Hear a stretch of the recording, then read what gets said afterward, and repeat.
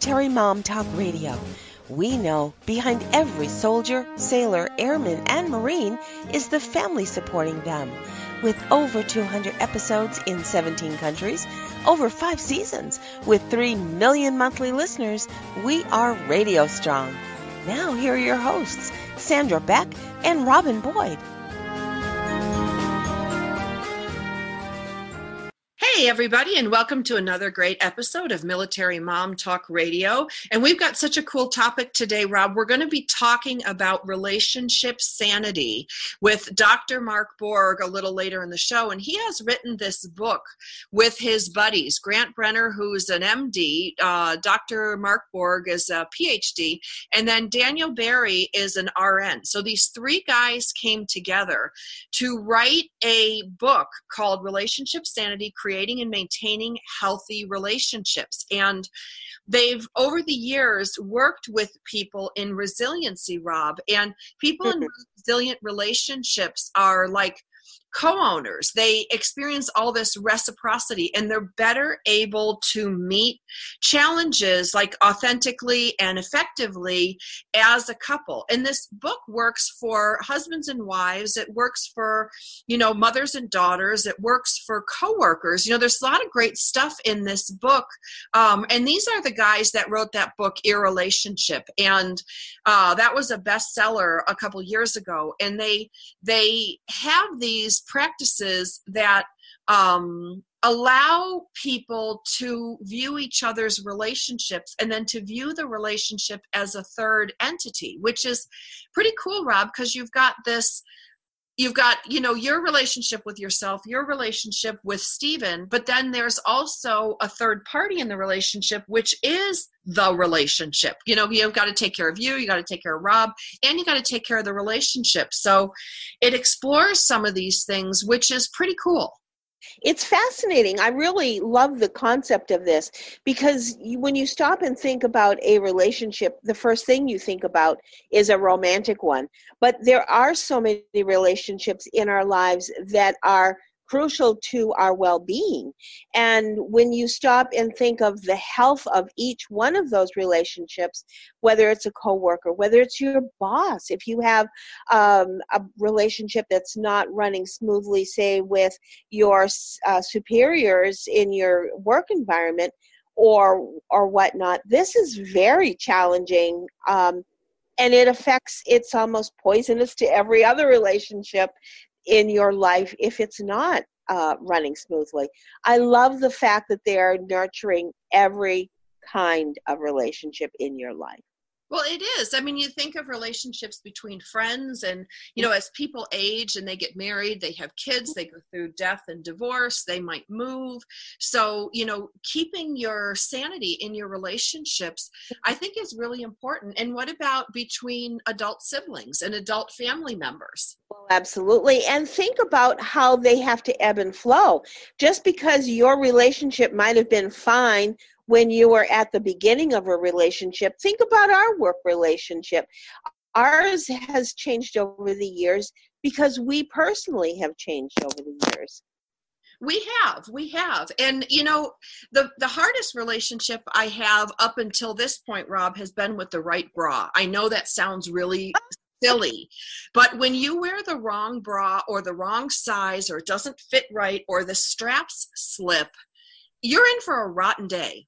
Isn't it true? Because if you don't feel pulled to put together well, everything else that you're going to do that day is going to be just off. And when you're off, you're not confident. You're not carrying yourself well. And San, we have a sponsor, Third Love, who I absolutely love. Talk about a third love. You got your relationship and you've got your bra. And those are the loves in your life. Because if your bra doesn't fit right, you just are not going to function with everything else. Third Love is the industry leader with 70 sizes. Most companies, you're lucky if you have a small, medium, and large kind of size. But I love the fact that Third Love remembers that every woman is unique. Every woman is different. They have 70 sizes, including their signature half cup sizes.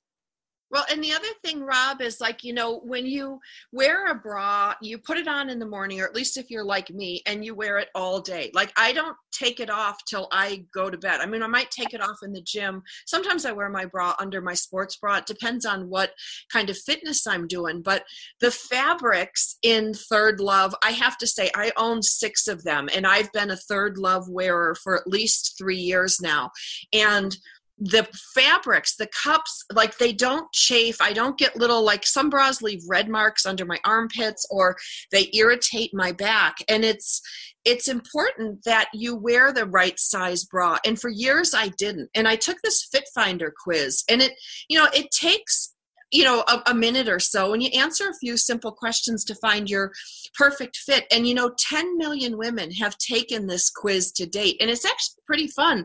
I didn't know that breast shape mattered. I knew there was a cup size, I knew there was a band size, and I have slopey shoulders, so the straps are always falling off. But on the Third Love, they have these soft little ridges that help stay in put where it is. But most women, like 50% of women, fall between the standard cup size. And I know, depending on the bra, I can get a 36C or a 38C or a 38D, and the cups are completely different.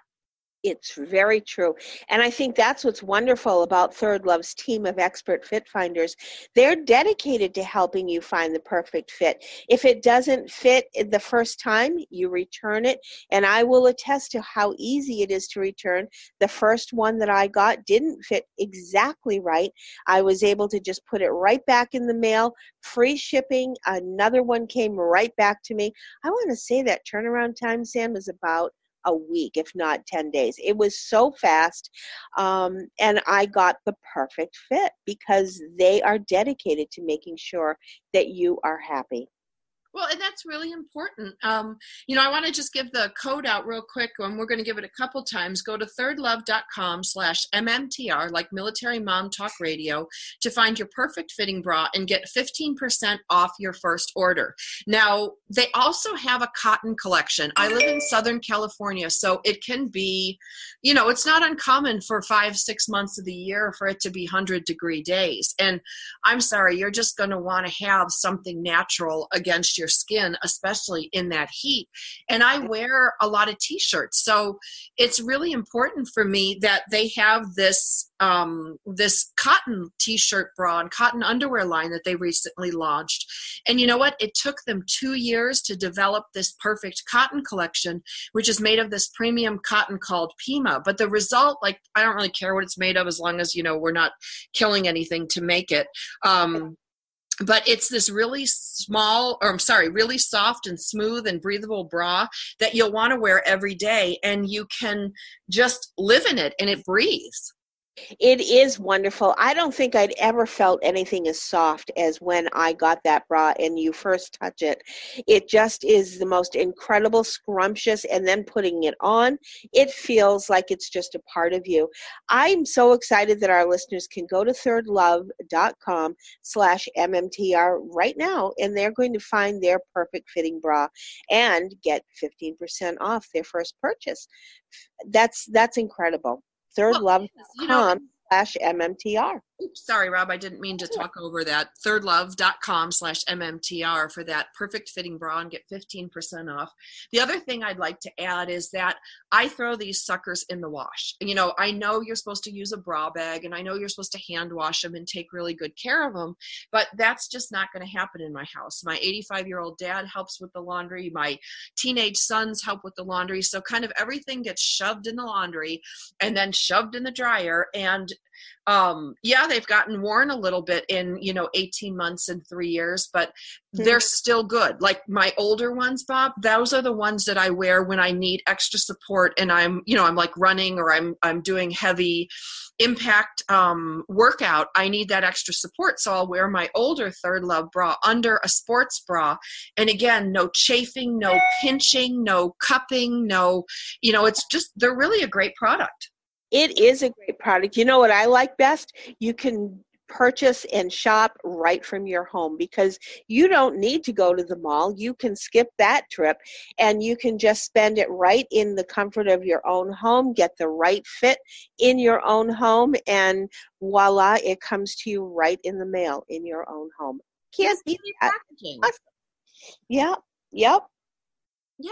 All right. So we're going to bring on Dr. Mark Borg next. He is the author of Relationship Sanity. We're going to talk about some tips, tricks, and techniques that we can get the best out of our relationships, because why else have a relationship if they're not fun, if they're not loving, if they don't, put loneliness at bay, if they don't give us support. These are really important things in a relationship. And we live in a country where especially divorce is rampant, and it's so easy to just slot something in or slot somebody in with someone new.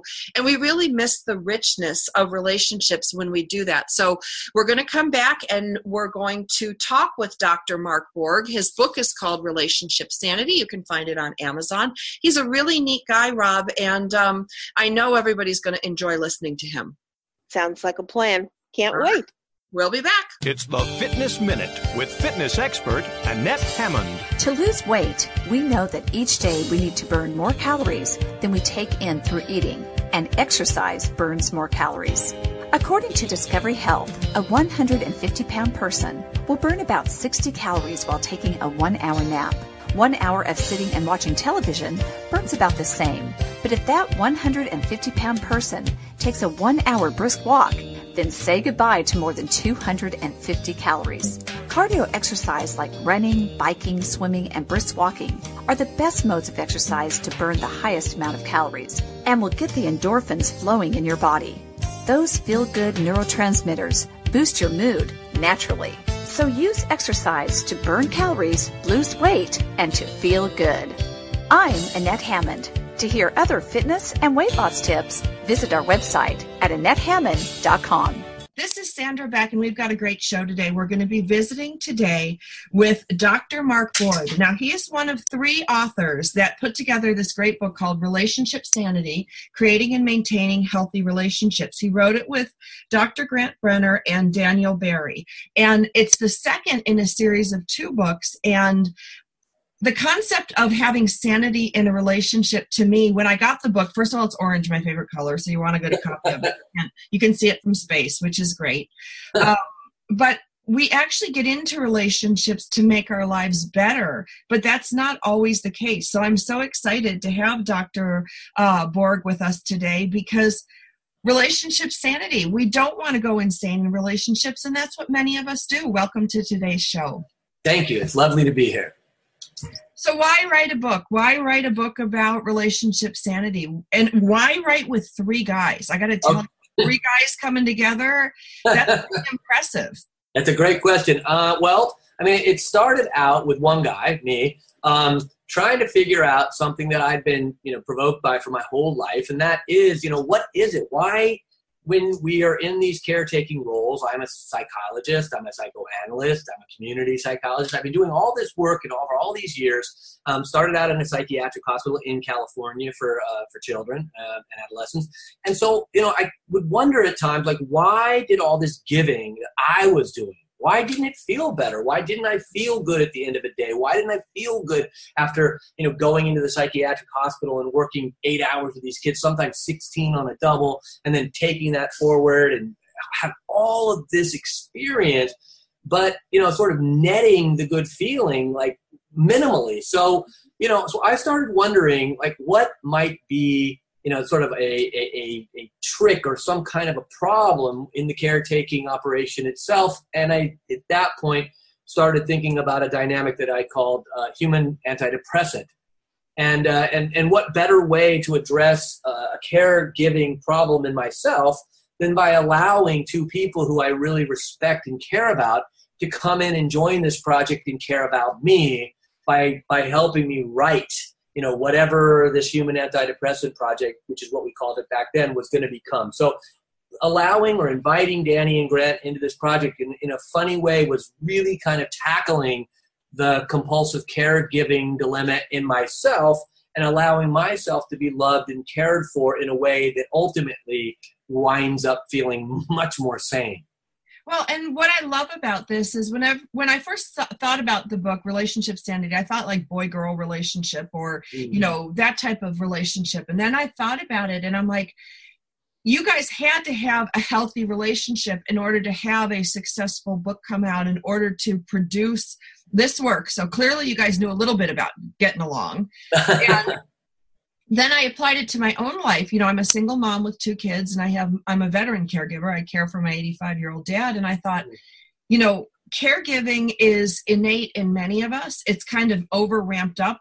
I end up having 3 rescue dogs, my 2 single kids, my dad, I've got my whole menagerie, and it could drive me crazy. But there's a lot of things in your book that keeps me from going crazy and driving them crazy in an effort to help them.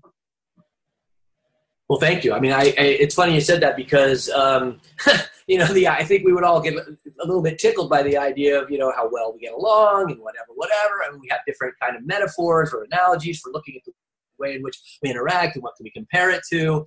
Some of us like to compare it to a marriage. I think of, you know, the work with Danny and Grant as being similar to a marriage. I think some of us are a little less comfortable with that, like to think it's sort of more strictly corporate or business. But even that, you know, even the differences that we bring in to this trio, you know, has required us to challenge the way in which we think about relating to people. And exactly what you said.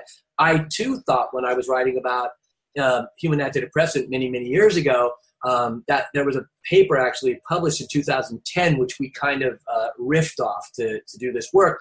I definitely thought that it was related mostly to romance, even though, you know, if you think about what I said in the opening, I experienced the caregiving burnout a lot professionally.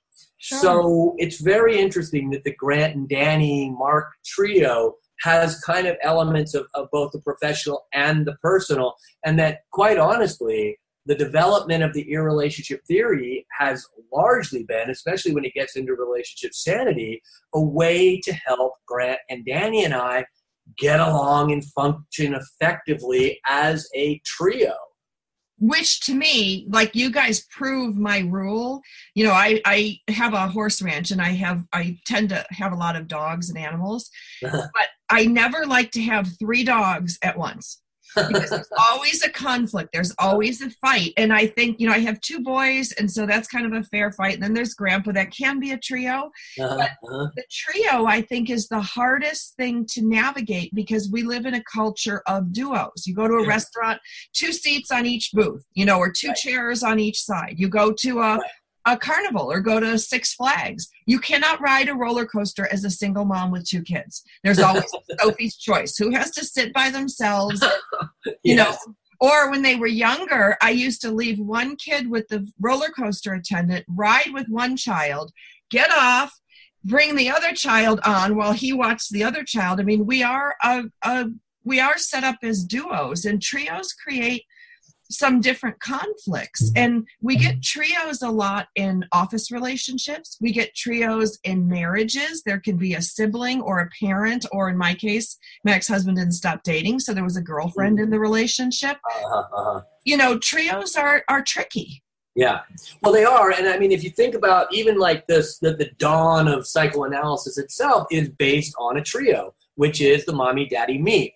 Freud looked at it as being the Oedipal conflict is really about a 3, you know, and again, we see it doesn't resolve well. In a funny sense, you know, to not resolve the conflict, to become the victor and to gain access to our parents, obviously horrible in terms of enmeshment, etc. And then, you know, to lose the Oedipal conflict is to then identify with the stronger parent and develop superego, whatever. What the point really being that it is powerful. This trio is a power in our culture that I think we have not yet developed good tools for navigating, I think is another way of putting that. So, you know, I want to be very, very clear and honest that like the trio of, you know, Dr. Grant Brenner and, you know, head nurse Danny Barry and, you know, psychoanalyst Mark Borgen, you know, all 3 of us have had to work for years now. We've been together for 8 years, and we've all had to find a way to create ownership of this project. We've all had to really claim our space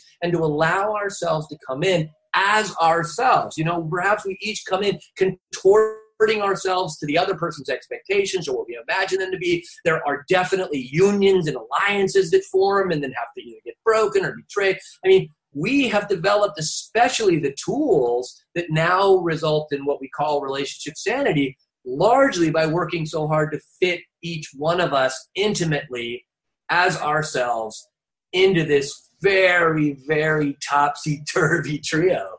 Well, absolutely. I mean, you've got this trio working on a project together, and then everybody's got to stay in their lane, and then you have ego conflicts, and then you have aha moments. You know, I look at a lot of the teams that I work on. I'm a big collaborator, and I tend to stay silent in the collaboration until I'm like, all right, enough. Everybody get in your lane. Everybody, yes. You know, because it really is hard, and it does take skill to navigate relationships, whether it's with your business partners, whether it's with a co-parent or an existing parent. Yeah. We have a lot of multi-generational families now because of the economy that, you know, parents are brought in. You know, my house was 8 to 80 for many years. Yeah. And that's those require some skills. It's not like you just pop out like on television or social media and you have the skill set to navigate. Right. Well, and the challenge, I think, of taking on those day in, day out mundane dilemmas, I think that taking on those challenges and actually allowing ourselves to be affected by the circumstance, by the people involved, by whatever contributions every single person in the household is making, maybe including the dogs, and everything, right? Everyone is a contributor. Everyone comes to the table. Everyone needs to be valued and feel like what they are contributing is being valued, taken in, and being made use of. See, that's interesting because that's exactly where the whole relationship sanity thing comes in. We believe that in the first book, irrelationship is this dynamic, it's this dilemma where two people in a relationship are doing all the giving. Everybody believes that they're giving and giving and giving and giving and giving, but the problem is that when both people are giving it full speed, full bore, full intensity, then obviously the collision of giving is happening somewhere and nothing is getting in. Right. So we really believe that is a crazy-making situation, that is the equivalent of relationship insanity. And relationship sanity happens when we put the fire hose of care down and we start accepting what the other person has to offer. It's really interesting because the definition of sanity is soundness of mind. Right. Well, and when you were talking, I kept thinking about everything in our culture teaches us to be independent. You know, I look from not only, religious training, and I'm the product of two great religions. I'm the product of Judaism and Christianity. So I feel like I have a handle a little bit on both. But you're taught to lend and not borrow. You're taught to give and not take. It's better to give than receive. And, so we get that. And then we go into the schools and you look at the schools today, which is do not share your food, do not share your pencils, do not share your erasers. Everything is stay independent, and then we look on social media and we hear everybody's got to be heart open. And, there's all duality, conflicting messages. And then you have, for the first time in history, women serving in the military. 1 out of 5 service men and women is female. You have highly educated women like myself with a master's degree from Northwestern. Yeah. Taught to be independent. And when I move in my circles, and my circles include a lot of medical doctors, judges, lawyers, very, very high-powered women, the question always arises, Dr. Mark, and I hope you can shed some light on this, is what the point then is a relationship for? Because historically, our mothers needed it because they were the caretakers and their husbands made the money. They took care of the home. And now we have these women that come out into the world who are taught to be independent, who are taught to take care of things. You can actually go make a baby at a clinic. Yeah. So when I look at a relationship, and what's the point? Like, really, why would anyone get married today? Why would anyone get in a relationship with the proliferation of everything out there? Okay, so Grant Brenner and I are graduates of a psychoanalytic institute called the William Alanson White Institute for Psychiatry, Psychoanalysis, and Psychology. And it's like this so-called cultural model of psychoanalysis. It was an early model that wasn't just about like everything going on in your head, and let's look at that like Freud, but it's actually a model of psychoanalytic treatment that really does account for other people and cultural institutions and the way in which we're affected by real life things going on day in and day out. So the answer that we have to your question, number one, is that people in this model of thinking are actually, and relationships are powerful forms of like an auxiliary psychological defense system. So relationships actually can operate to help decrease anxiety, quite literally. You know, like you're caught up in something, you're busy, you've got a project, you've got a purpose, it works against all of our existential anxieties and blah, blah, blah. So we think of anxiety in my school of thinking, and Grant, we think of anxiety as being like that ubiquitous thing that we all need to figure out ways of navigating our way through. Relationships, jobs, education, especially relationships, are a very powerful way of mitigating and decreasing felt anxiety, especially overwhelming anxiety that would knock us out of functioning. So that would seem to be the answer to your question about why have relationships. Well, because they're really good at helping us decrease anxiety, mitigate, function, etc. However, even though our school just so heavily emphasizes treating anxiety, we believe there is one thing that is even worse than anxiety and that really, really we just cannot live with as human creatures who are really cultural entities, and that is loneliness. Like human beings, we're not meant to be lonely. Like loneliness is the ultimate punishment, whether it's self-imposed or imposed by others. There's a reason why solitary confinement is the very, very worst punishment that we can offer each other. There's a reason for that. So the answer to your question is I'm so biased when it comes to this, so if you need to, take it with a grain of salt. But I believe we truly need each other. We absolutely need each other. And even if we're not in genuine interaction with each other, I also believe that our good early environments, i.e. parents, can be internalized to still keep us feeling safe and secure and less lonely, even when we're between relationships. Mm-hmm. We carry all that love and care with us. Yeah, no, I'm fascinated by this because people ask me those questions all the time. Like, well, Mark Borg says. Mark Borg says, yes. We need each other. We need each other. Well, but you know, we live in a society of distractions. Yes. You know, when you look at social media gives a lot of people that feeling of being part of something, part of a community. Then, you know, notwithstanding, we've got porn, so that can handle, the online porn can handle another aspect of that. Yeah. And then we have this constant digital distraction with our phones. Yeah. So when you talk about decreasing anxiety, I think, oh, well, we live in a society where there's a pill for everything. You decrease your loneliness. Well, there's social media. You know, when you look at a good relationship, what a good relationship can do, let's talk about then what a bad relationship will do. Because if the purpose of a relationship, and just go with me here, is to decrease anxiety, to decrease loneliness, the most anxious I ever was in my life and the most lonely I ever felt was in a bad marriage. Bingo. See, that is point blank why we wrote Your Relationship.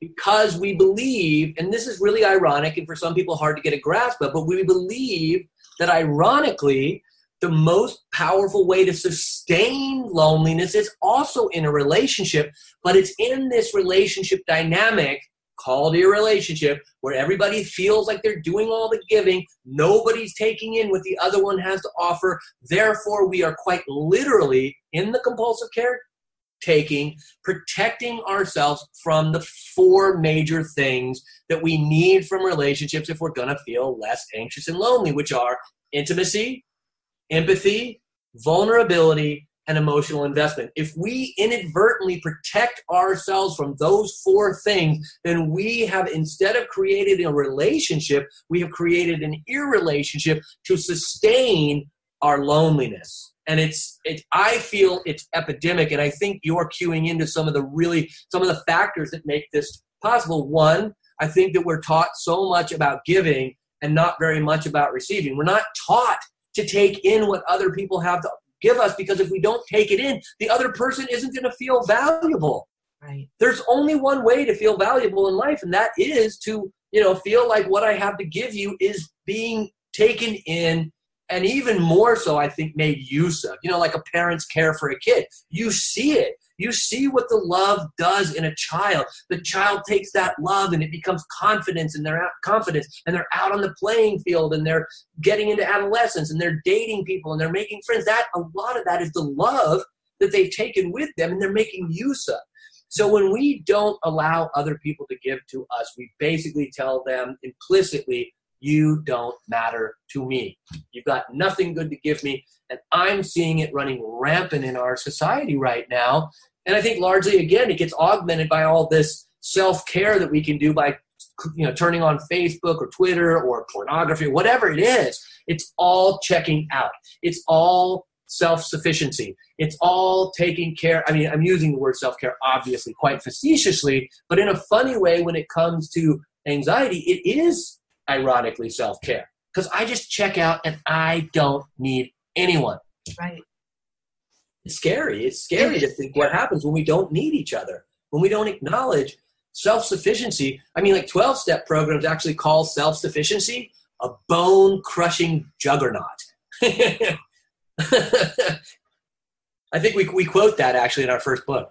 Well, and it's interesting to me because I look at I'm just going to use my peer group. Many of them cannot even accept a simple compliment.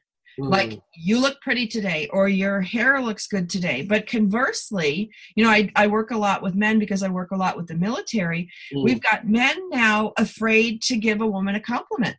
Right. Because of everything that's gone down in the media. So we've now created these environments where we do not give and take, we just give. Yeah. We don't know how to take and how to receive. Yes. And the roles are blurred. When I think of my dad, he used to come home. Sometimes he'd bring my mom flowers, or he'd bring something for her because he was at work all day and she was at home. And then she would create his meal and the family meal, and she would have his laundry done. And there were all these things that looked like chores. But when I reflect back now, I see they were acts of love. That's right. I only know this because I used to iron wrinkles in my brother's shirts when I was mad at them. So when I loved them, I would iron their shirts nice. If not, I would iron like a big wrinkle down their side or put a wrinkle. Yeah. But now we live in takeout world, and we have housekeepers and people to help clean, and we have, the shirts that I love for my kids, those LL Bean wrinkle-free, throw them in the dryer, they come out. We don't need to iron. Right. But with all these conveniences, Dr. Borg, we have also removed a lot of the mutual care that we would show towards each other. That's exactly right. That I grew up in the 80s in LA area, Newport Beach. And, so I was a punk. I loved all those punk bands. I had one myself, and I loved the band, the Dead Kennedys. Of course, my mother just hated that and hated the title, of course. But they had this wonderful album called Give Me Convenience or Give Me Death. And this was back in the 80s, right? So already they were cueing into this dynamic where, if we can't be convenienced, if we're conveniencing ourselves to death, right? Somehow or other, we are just absolutely, caught up in all of the fabric of convenience, and we are avoiding all of these things that allow us to be in this very, very mundane process of giving and receiving, like you're suggesting about your parents. I love the example because I think you're absolutely right. People are constantly telling me, but how does this play out between parents and children? Isn't that whole giving and taking thing something that can only happen between equals, say husbands and wives or husbands and husbands, whatever? I'm like, are you kidding? It is so important in the most mundane areas of our life. A kid comes home with a good grade on a paper, I'm thrilled. A kid comes home with a conflict and trusts me to help her deal with it. That is care, accepting that all of these little tiny ways that we love each other, that we trust each other with our most sensitive issues. To me, these are the profound places that we care for each other, and you're right. Some of these things that happen in society that get us so frightened to give each other compliments or to reach out to each other, they scare us away. Yep. That's Welcome to New York. Welcome to New York. I love when you were talking about anxiety, like the New York sirens were going, and now there's more chunk, chunk, chunk. Been all right so far. But anyways, I just love the example of your parents. And I love the example of your brother too, because like, I'm going to show you something, I'll show you what it's like when I do care for you, and I'll show you what it's like when I don't, fine. Because it's all very intimate. It's all very getting to know each other as we actually are in the living of our lives. Mm-hmm. That's what intimacy is. That's the thing in certain work groups. Depending on the industry that I'm in, some of my industries that I work in, military, firearm, and then, I have real estate. So that, you talk about a big dichotomy between there's the touchy-feelies on one side, and then there's absolutely do not bring any emotions to work on the other side. Right. And, when we go out and do these team building activities, or I go to an event with my kids, recently we did this fall festival carnival, and my kids and I ran a volleyball booth.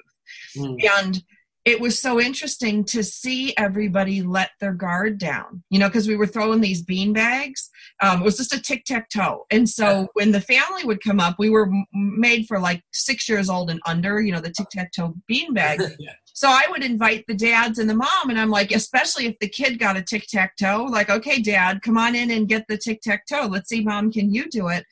And so many people were so hesitant to throw a bean bag that's made for a toddler, because they could be embarrassed in front of their friends. And, it was interesting how some parents would come in and they're like, sure, I'll throw, who cares whether I make it or not? I'm here having fun with my kid.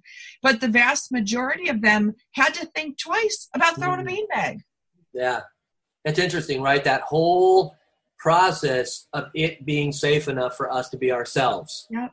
Like, where is it safe enough for me to be me? And again, I think a lot of us walk around like terrified that we're going to be ashamed or embarrassed or whatever. And what is that? I mean, that's an embarrassment that someone's going to see me at my worst, or they're going to see me at my most awkward, or they're going to see me stumbling for words or whatever. And it's sad, but very common that we bring this with us into society. And I agree with you. I think it's much sadder when we bring it into our most intimate relationships. Right. Because I think that dynamic, what you're talking about, like a great example of the beanbag, is something, think about people coming into marriages. They just got through the honeymoon period, everybody's singing and dancing, we're so excited. But then we have to, get into the process of just being in our everyday experience, and we are going to eventually get caught having totally human reactions to everything that goes on in our life. Right. We're going to make a mistake. We're going to throw up. We're going to, make a bad investment. We're going to, say something we shouldn't, Right. It's amazing. But the swiftness in which some of this stuff is handled today, and I think it's in that digital fastness that we live in. At one of the jobs that I consult at, I said to a guy, if you had done this in 9 out of the 10 companies I consult, they would have fired you on the spot. The fact that this person did not fire you and was willing to work through this with you speaks a lot about his respect for you, and you should respect him. Huh. Fair enough. Yeah. Right?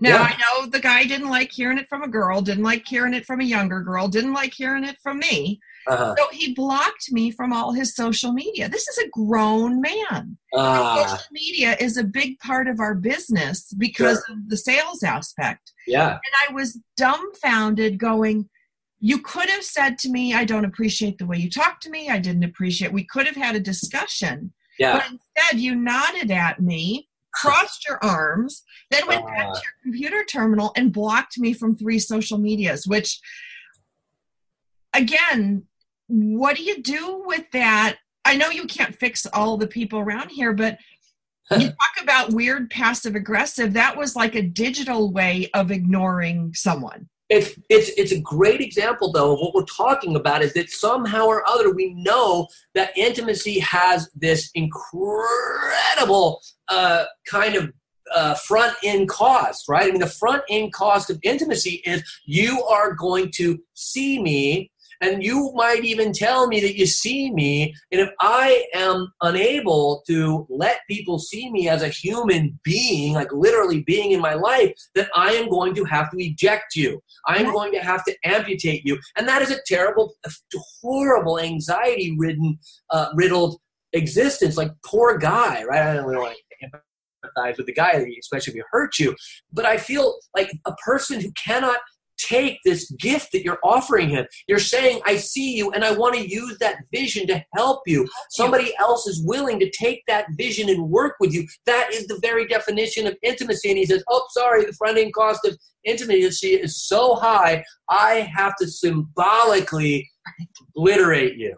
And that, I do not think that is uncommon. In fact, I think that's why the 9 out of 10 people were like, eject for him.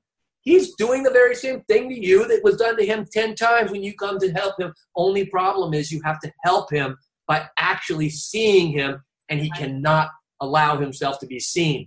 Now, take this into the workplace, and you've got what you're describing. Take this into the family, kitchen table, and these are two parents that, won't allow that, they have to be in the sturdy kind of upright position. They never really allow themselves to be human. There is this example of the woman that I see in my practice. She's now 80 years old. I've been seeing her for quite a while. She's dating a much younger guy. He's in his 60s, and I adore this woman, and they have some difficulties in their relationship, but she's so afraid that this guy's going to leave her that she claims, and I believe it's true, that though they've lived together for 10 years and they sleep in the same bed and she gets up, say, 15 minutes earlier than him, he has never seen her without makeup. So, these are the masks that some of us feel like we have to wear because we won't be accepted if we get seen for who and what we really are. Mm-hmm. And the Grant, Danny, and I project is all about encouraging people to take some of these risks. And they are risks. And like you said, when this dramatic and courageous risk that you took, these risks don't always turn out in our favor. They don't.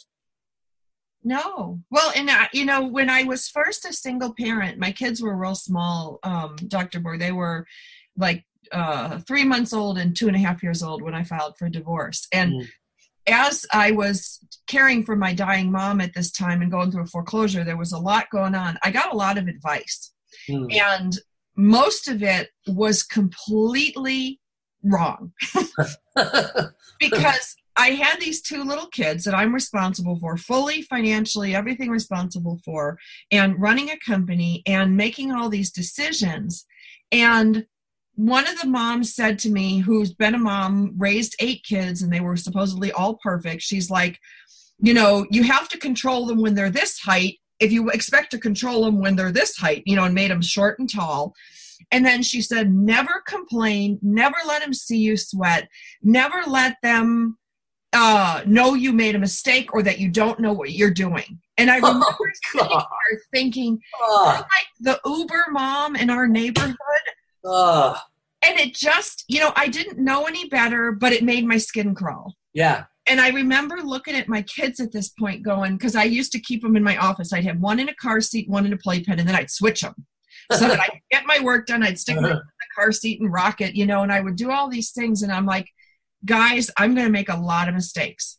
And I'm just going to tell you about them, and we're going to move on. And even to this day, my kids are now 12 and 15.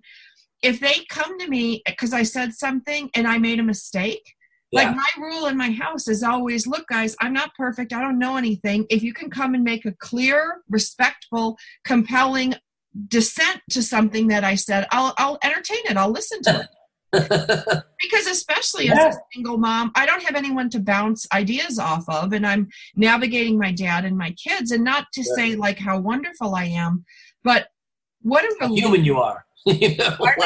But how human you are. How human, but what a relief I can show up for my own kids and be myself. Like that's what we're talking about. Like the parents that are afraid to throw a beanbag or have to put on this all-knowing, omniscient, omnipotent, benevolent spirit. It's like, that's God. That's not a parent. Right. And we can feel, again, if we're willing, I know it's hard sometimes, but if we're willing to be empathetic to those people, then we can actually look at that as a straitjacket. That's an emotional straitjacket to have to perform all the time, to have to perform the good mom, to have to perform the great dad, to have to perform the big breadwinner, to have to perform the, you know, the expert beanbag tosser. I mean, come on, right? You know, but like, the pressure, ooh, when you were saying that, like the pressure to be that, you know, we only get so much emotional energy. We only get 168 hours in the week. That's it. That's right. Yeah. You know, so how do we want to spend that? Like my takeaway, you know, for today, you know, we still have a little bit of time left, but my takeaway is to give permission to show up who they are. Yes. Because, you know. Yes. Well, and show up as you are and let other people have their responses. And, you know, we can monitor those responses. I'm not saying that you show up as yourself and everybody's applauding. I'm not saying that we get to show, you know, we don't. We show up as ourselves. People have their response. Hopefully we take in their response, especially the ones that are loving and caring and kind. We let those affect us, and those become the real relationships in our life. There's plenty of relationships where people, for whatever reasons, are not going to be able to accept us as we are. I think that's usually because they don't accept themselves as they are. Fine. We don't have to get caught up in that, but we do get to keep looking for our allies. We get to keep working for and looking for the people who treat us in ways that allow us to feel loved and cared about and supported. You know, I mean, sometimes it's really simple. My kids will ask me like really simple questions, like, "Hey, Daddy, what's a friend?" You know, and I said, "Look, here's a friend, and here's how I judge friendship.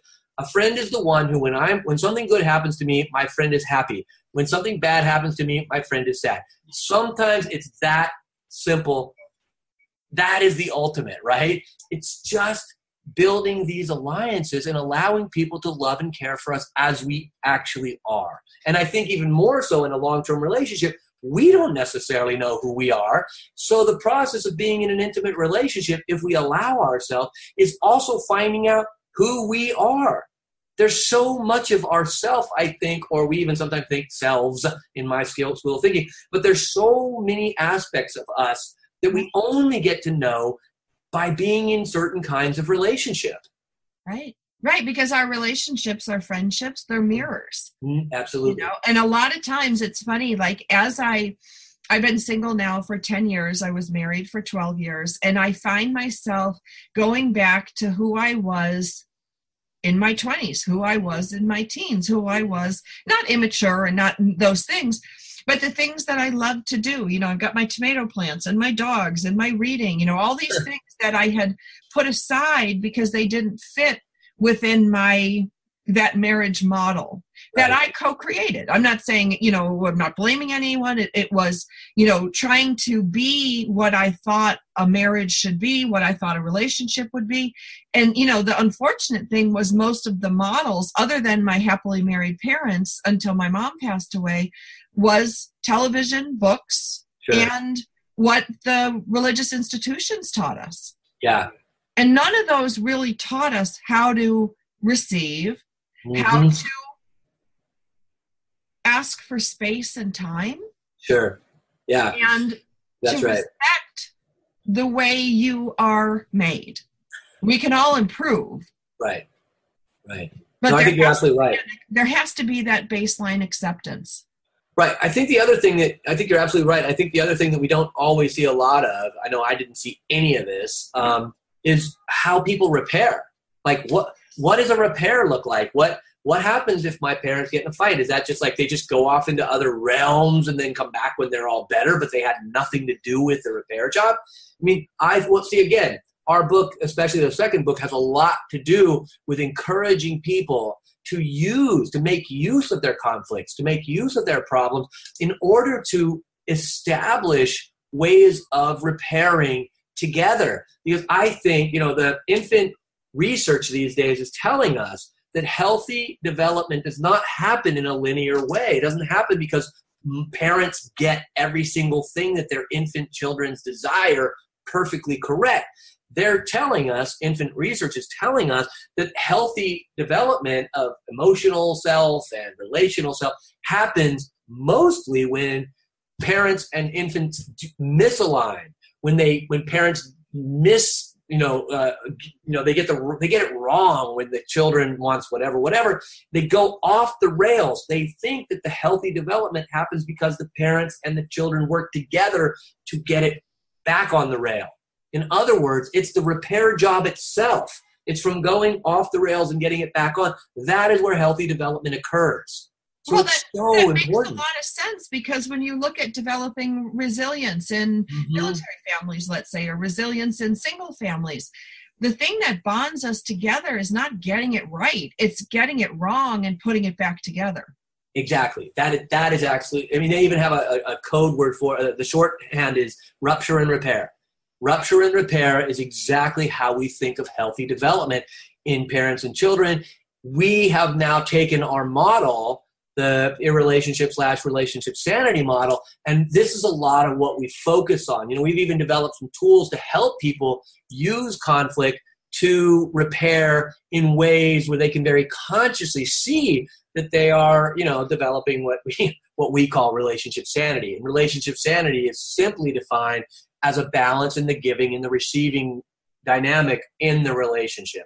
So, so we've been working a long time to grab hold of a lot of the issues you and I are talking about today and try to articulate them in a way that's accessible, for readers.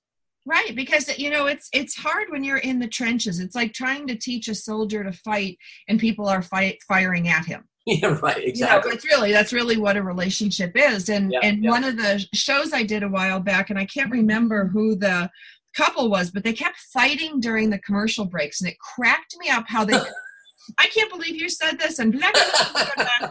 And then by the time they got back, the 3-minute break on the air, they were back in alignment. And it was really funny for me. But then after I said, hey guys, you've been married a long time, you've worked together, you've co-created all these books, what's your secret? And they said, we have these little catchphrases that we use that when the other one hears it, knows we've had enough.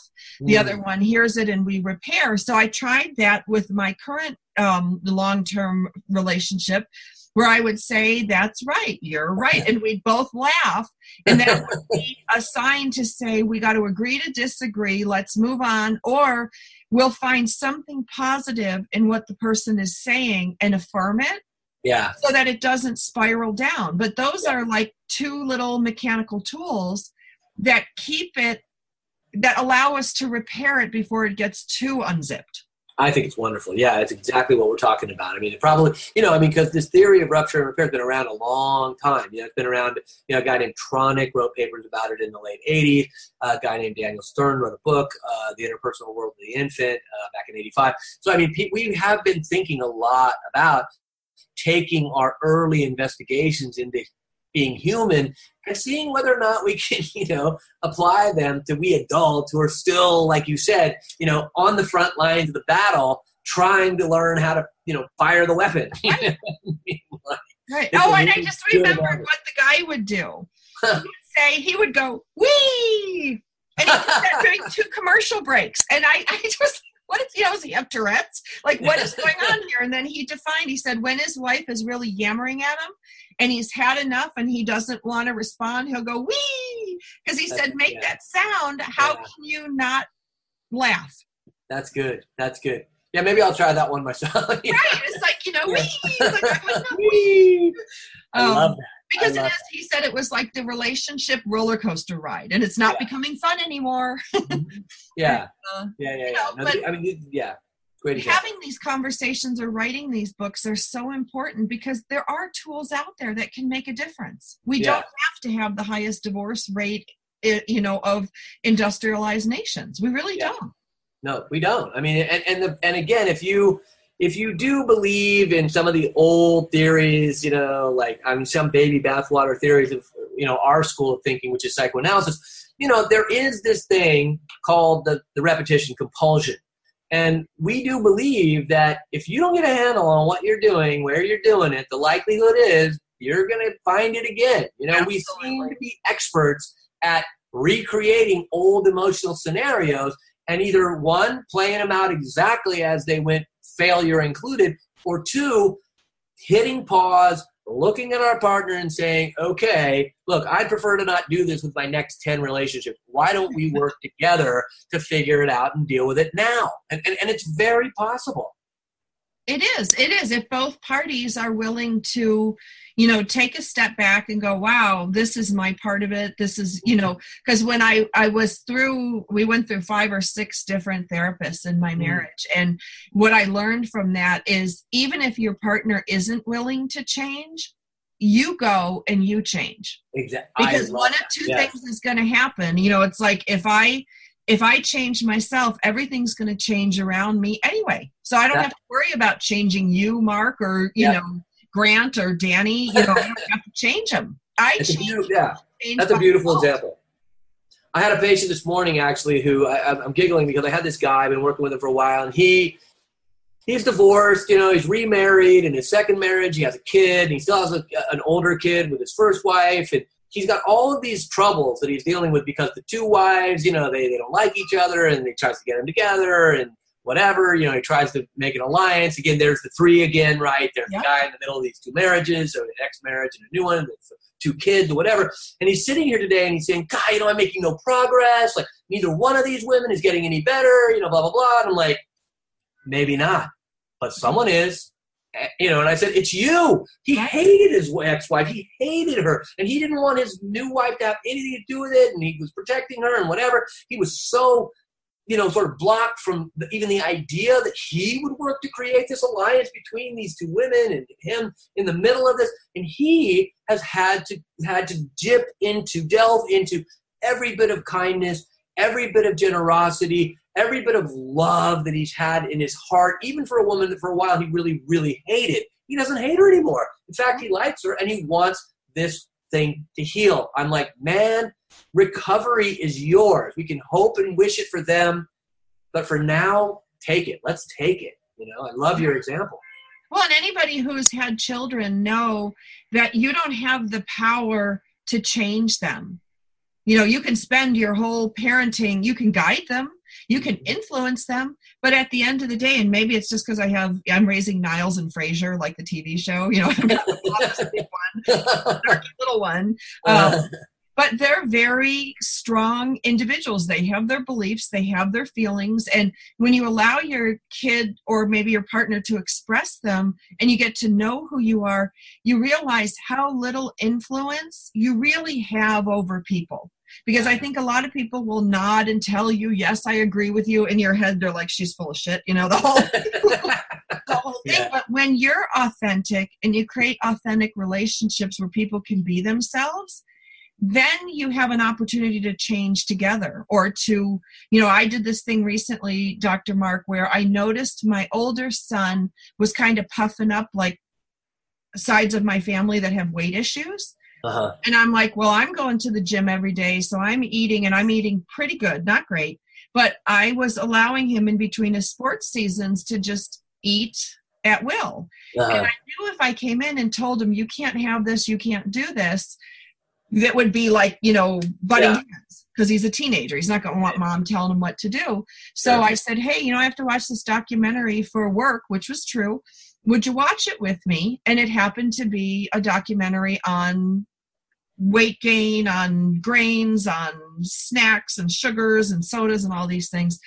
And I started taking notes and he's looking at me like, why are you learning this? And I'm like, I'm learning it so that I can have a better health. I can have a better, and then I noticed he gets out his phone, he's taking a few notes, and there's a way of changing together and influencing, but he had to take the ball and pick it up. And he did. He lost like 6 pounds in 2 months, and things like that, and eating healthy by his choice with me not holding a rod over his head. I don't think you can. Yeah. I don't know. You're a psychologist, psychoanalyst, you're changing people for a living. But what I heard you say about this guy is he's the one, you might have guided him, directed him, influenced him, but at the end of the day, isn't it up to him? Exactly. And I mean, we can do a lot of modeling. I even, I like the example of you, like, hey, I'm going to, look at these, whatever issues, diet, exercise, etc. I mean, I even go so far. I mean, I'll just say like my wife and I, we do work like a lot of the stuff that, we're developing, Grant and Danny and I, we're kind of like, we're like test subjects, right? And it's funny because we at first, we kind of closed the door and we'd have these arguments or whatever. And finally, like the kids were so curious, we finally think, you know what? What if the kids sit at the table and they watch us do what we call the 40-20-40? It's this like couples inventory where we actually try to account for who's responsible for what in a fight, or an argument. And we decided that we'd let the kids sit down at the table while we had this structured inventory of what just happened when we're having a conflict or problem. And it was amazing. Number one, we don't swear. You really you do watch your language, etc. But number two, like the kids are actually seeing this living, breathing version of two human beings who they really, need and look up to and all this, actually going through the process of repair. It's like, it was kind of a no-brainer. Yeah, fighting fair. Well, that's what our tools actually help couples do too. We really are very interested in helping people fight fair so that they realize, like, we even go so far as to say, look, if you're in a relationship and you think you've got no part of the problem, you think that you are completely, sort of credit-free, i.e. blame, free, then you're in big trouble because then you have zero power to change. You have zero power to do anything about it if it's all your partner's fault. So we develop these tools. We're role modeling these tools, at least my wife and I are, for our children. Danny, Grant, and I are working through using these tools to maintain, who knows, we might have a third book, we might have a 12th book, we do work together regularly. We have 2 blogs, we have things that we do. So, we're like, it's almost like we're the best customer. Well, customer. All you can give is what you have. Right. It's one thing to write it on a piece of paper doesn't make it true. It's another thing to say, hey, this worked for me. Maybe it'll work for you. Exactly. All right. So the book of the hour is Relationship Sanity, Creating and Maintaining Healthy Relationships. The authors are Dr. Mark Borg, Dr. Grant Brenner, and Daniel Berry, RN, MHA. Now, where can people find this book? Oh, you can get it at here in New York. You can walk down Union Square, and you can get it at the Barnes & Noble. It's still there. Otherwise, every bookseller. It's at Amazon. We have 2. We have 2 blogs on Psychology Today. One is called Irrelationship. One is called Relationship Sanity. You can access it there. We also have a website called irrelationship.com. But mostly, I think if you just type in, Irrelationship or Relationship Sanity, Mark Borg, you'll find the book. It's pretty well Googleable. Great. It's a great manual. It's great for anybody who is interested in having a healthy relationship with your family, with your friends, with your coworkers, and with your partner in life. We'll be back again next week.